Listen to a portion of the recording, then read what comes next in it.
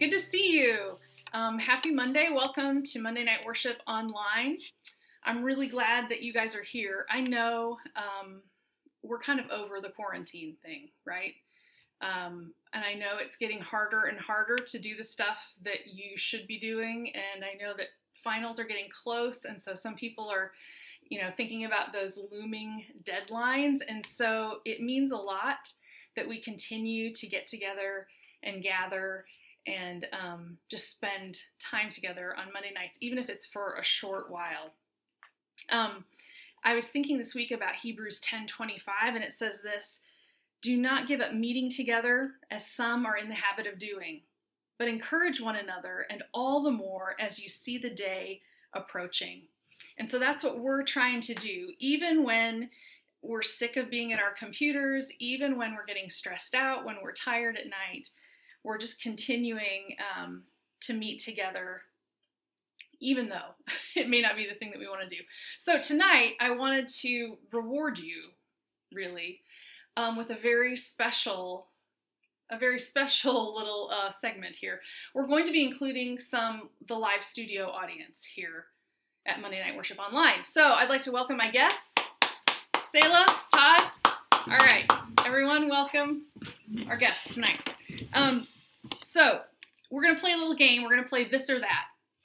And I want you guys to play also. You have the little chat bar, and I want you to use it. So I'm going to give you some options of this or that. And then real quickly, without thinking too hard, I want you to just answer. Okay, so these guys will answer out loud, and you guys will type it in the chat bar. Okay, this or that. Number one, are you more likely during the quarantine to watch a Broadway musical or home concert or a sporting event rerun? Sporting event rerun. Both of you. Okay. All right, next. Do you prefer a class Zoom call or a teacher's recorded lecture? I'm going to repeat that. Do you prefer a class Zoom call or a teacher's recorded lecture? Class Zoom call. Class Zoom call. Okay. All right, you guys, did you put it in the chat? All right. Do you want to eat whatever you want to eat, or do you want to eat what your mom cooks you? Whatever I want to eat. Whatever I want to eat. I can eat your stuff if I want to. I'm not cooking anymore.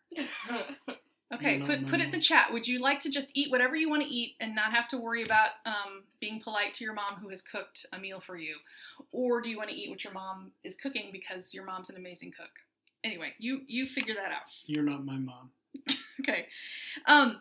Next, do you make your bed every day? Or do you think, what's the point? I'm just crawling back in it in 10 minutes. Make your bed every day, crawling back in. Make my bed every day. I'm crawling back in. Okay, put it in the chat. Are you more likely to veg out on Netflix or YouTube? Netflix. Okay. Would you like to see David shave his beard or his head? Head. His head. Head. I'm just kidding. He has not agreed to that, but wouldn't that be funny? Okay. All right, very nice. Everybody put that in the chat. Thank you to our guests. Thank you. And off with you. Bye.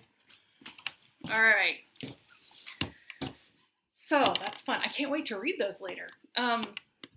So we are gathered on Monday nights, whether it's virtually or in person, to encounter God and to be known by Him, because that changes everything. And that can happen still, even if we're at home, even if we're in quarantine, even if it's weird or different. On Monday nights, we gather together, and I believe that we still can encounter Him and be known by Him. And so that's what we want to be doing. And for the last several weeks, we've been talking on Monday nights about spiritual practices, things that we do that do something to us. So we're talking about things like practicing silence and solitude, and how that slows our minds down and kind of slows our hearts down and opens us up, gives us space to be able to hear from God and to be known by Him. We talked about reading and memorizing scripture, and how by doing that, we have it when we need it. about serving and how that takes our eyes off of ourselves and helps us see people the way that Jesus did. So those are all spiritual practices that do something to us. They change us. But practicing is hard. I was thinking about this week, when our girls were little, when they were toddlers, I was about to lose my mind. And so I decided that I needed to do something to get out of the house. And I had played violin when I was younger, but hadn't touched it in like 10 years. But I decided that I would pick up the violin again.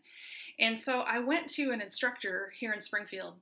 And I met with him. I told him that I wanted to take violin lessons just to kind of brush up and have sort of a structure for learning the violin again or to practicing it. And he looked at me and he said, "I don't usually teach adults." And I thought that was strange. But he said, "I don't teach adults because adults have good intentions, but they don't practice." I can see how that's true, because practicing is hard. We have to make time for it. We have to make space. It has to be more important than all the other things that are going on in our lives. So we may have a goal of wanting to play the violin better, but if we don't practice, that goal really doesn't mean anything. There was a book that came out recently called Atomic Habits, and I read a quote that I thought was really appropriate. It said, "You don't rise to the level of your goals. You fall to the level of your systems." Let me say that again. You don't rise to the level of your goals. You fall to the level of your systems. My goal to play better violin, or to get in shape, or to read more books in a year, or memorize scripture, it doesn't mean anything really unless I have a plan of how I'm going to accomplish it, unless I have a structure that's going to support that and help me do it. So last week, David challenged us to set up some healthy structures, to have some healthy habits, like the first 15 that we have talked about a lot around CSF, giving God that first 15 minutes of your day before anything else, before social media, before working out, before, we just start thinking about all the other things that we have to do. He talked about having some of the tools that you need, like a study Bible, and having a plan for spending time in God's Word. And I've heard a pastor say, you just need a plan and you need a place. So I wanted to know, for those of you who've been following along and maybe putting some of these practices into place and having a structure, putting structure in your life, what is your place that you have found? Or maybe you're still practicing it. You're still trying to figure out what works and what doesn't. But is there a place that works for you, that you know this is the place that I go to spend time with God? This is where I go to read my Bible or to pray. For me, it's in my chair in my red office, where I've been sitting before. That's the place that I go in the morning, my kind of sacred spot, I call it. But put in the chat if you have found a place, if that's, your bedroom or outside or the garage or wherever it is. I want to hear where that is. And we have a plan that we started this week. We started reading the book of Luke, and Luke is one of the 4 biographies of the life of Jesus found in the New Testament. So for those of us who identify as followers of Jesus or as Christians, we are wanting to be apprentices of Jesus. Just like you may have a friend who has gone into like a trade and is an electrician's apprentice or a plumber's apprentice, or in the medical field, that's what it means to be an intern or a resident. Being an apprentice of Jesus means watching Jesus, learning from him, seeing what he does and how he acts and how he thinks, and then doing those same things. And so I'm really excited for those of you who are reading this plan with us. There's a big group that's doing it, and it's been really good. There's a place in the YouVersion plan where it's called the Talk It Over is one of the little sections. And if you want to, you can share like an observation or a question about what you read that day. And it's been so beneficial for me to be reading in community, because there are things that stick out to you guys that I maybe have like skipped over or just not noticed. And it helps me see the passage in a whole new way. So that's been really cool. And I want to let you know that you can still jump into that Bible reading plan. We have done, by this time, we should have done days 1 through 6 and then had a day off. That's kind of our rhythm that we're going to do. And so starting tomorrow, we'll do day 7 through 12. So you can jump in right at day 7 with us tomorrow. If you want to start at the beginning, you can do that and just be a little bit behind. That's no big deal either, but we would love for you to do that with us. I've noticed that sometimes when I'm reading scripture, especially when I'm reading it like a chapter at a time, sometimes it's easy for me to focus on what am I reading today? What do I need to get out of this today? What does God want to show me today? And sometimes I can miss kind of the big picture of what's happening in the story, of what God is doing in the story. And so that's where I think a study Bible, like what David talked about last week, comes in handy. I've been using that this week. And another resource I wanted to let you know about is a video series called The Gospel Project. Or the Bible Project. It's not the Gospel Project, the Bible Project. But the videos are just short videos, and what they do is they give you some kind of big picture, like taking a look, kind of a step back, and looking at Scripture from a bird's eye view, so that you can see some of those bigger themes of what's happening. And so I'd encourage you to take those the Bible Project videos, check those out if you have 15 or 20 minutes. They're really quick and fun to look at. So that's been really helpful. And so what I wanted to do the rest of the time today is just kind of try to do that a little bit, is to kind of take a step back and take a bird's eye view of what we've been reading and what's ahead for us. So last week in chapter 4, Jesus began to lay out this new mission. We read, some of the Sermon on the Mount stuff. And Jesus talks about the social implications that this kingdom has. And I want to look at Luke chapter 4. I know this is last week's reading, but I think it's just really interesting to kind of see the flow of this. Looking at chapter 4, verses 18 and 19. And here, Jesus is quoting the book of Isaiah to the people who were standing there. And he says in verse 18, "The Spirit of the Lord is on me, because he has anointed me to preach good news to the poor. He has sent me to proclaim freedom to the prisoners and recovery of sight for the blind, to release the oppressed, to proclaim the year of the Lord's favor." And so Jesus makes it clear that his kingdom it's for the poor and for the oppressed. It's for those of lower social status, people with disabilities, women, children, people who were on the outside. And so in Luke chapters 4 through 8, what we see is Jesus begins modeling this. So first, he's talking about these big ideas of what the gospel really is, of what the kingdom is. And he begins modeling this, so expanding who the kingdom is for. And so what we see happening in those chapters is that we see stories about Jesus forgiving prostitutes and welcoming tax collectors and healing all kinds of people, regardless of how good they were. It was totally upside down from what religious people of the day thought God was all about. So it might be easy for us to read those as kind of unrelated stories as we just go chapter by chapter. But I think it's important to know that this is what Jesus is doing, is setting up, this is what what my kingdom is going to be like. And then for this week, looking ahead, we're going to see something else kind of happen as we read through Luke chapter 12. I want you to pay attention to another kind of theme, something that happens here. What happens is in Luke 9, we see this turning point in 9:51. So if you have a Bible, flip over there, chapter 9, verse 51.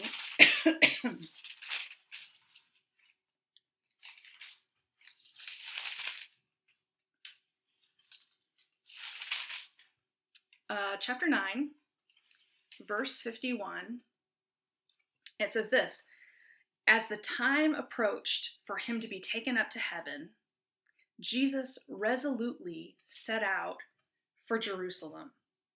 Okay, so Jesus resolutely set out for Jerusalem. And one of the commentaries that I read this week was saying this is the turning point that we see in Jesus' ministry and in this book. And so for the next 10 chapters, we're going to see Jesus on a journey as he is making this trek. He has a mission. He's traveling. He's on his way, headed to Jerusalem. And then on this journey, as he travels, Jesus is telling stories to prepare his followers for living in this new upside down kingdom kind of way. Okay, see, last week and in the beginning, Jesus is talking about the kingdom, big picture. And now what he's doing is he's walking with his followers, with these people who are trying to learn from him, who are apprentices to him. And he's teaching them specifically how they are going to live in this new kingdom, in this new kind of way. And so he teaches and models practices like trusting in God's provision. And we're going to see the feeding of the 5,000 is going to show up. He's modeling to them, this is how you trust me, that I will provide everything that you need. He's going to tell stories that model generosity. He tells the parable of the Good Samaritan in this section this week.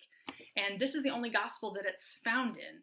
But he tells that story to help them learn about generosity and caring for people outside of your own sphere. In chapter 11, he talks about prayer and what that looks like for a disciple. So what we're going to see coming up for the next couple of weeks is going to be all of these stories that are helping, and all of these interactions that are helping Jesus' followers learn what it means to follow him and to be a disciple of him. Jesus loving the outcast and eating and drinking with people, celebrating with people.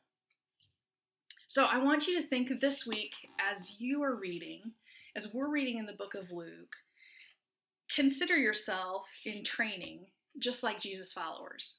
Just like the followers who were walking with him and wondering what he was doing and observing and, be in awe of what Jesus does and how he loves the people around him. And think about this week, which of these practices Jesus is modeling do you need to learn more about?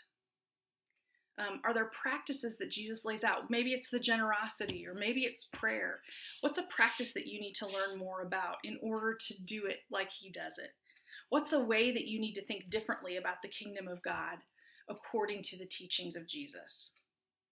So that's what this week is going to be about. I'm excited. In the YouVersion Bible plan, I'm excited to hear what you guys think and what you see and what you observe about Jesus. And so I want to pray as I kind of wrap up here for that. And so if you would just pray with me. God, I'm thankful for your word. I'm thankful that we don't just have to depend on what somebody tells us about you or what we've been taught about you in the past, but in your word we can see you, we can know you through your word. We can see the way that you interact with people. We can see and hear about the things that you value, things that are important to you. God, this week as we read, as we study your word, as we make ourselves just available to you during the week, would you show us something new that we need to understand about your character or about your priorities? And I pray that that would shape us as we take seriously the role that we play as your apprentices, as your disciples, that we would see you do things and that we would repeat them, that we would do the same things, that we would hold the same opinions, that we would see people the same way that you do. I pray that you would use this time that we spend in your word to change us and to form us into disciples who look more like you. So we just offer ourselves to you this week. some of our attention in a busy week.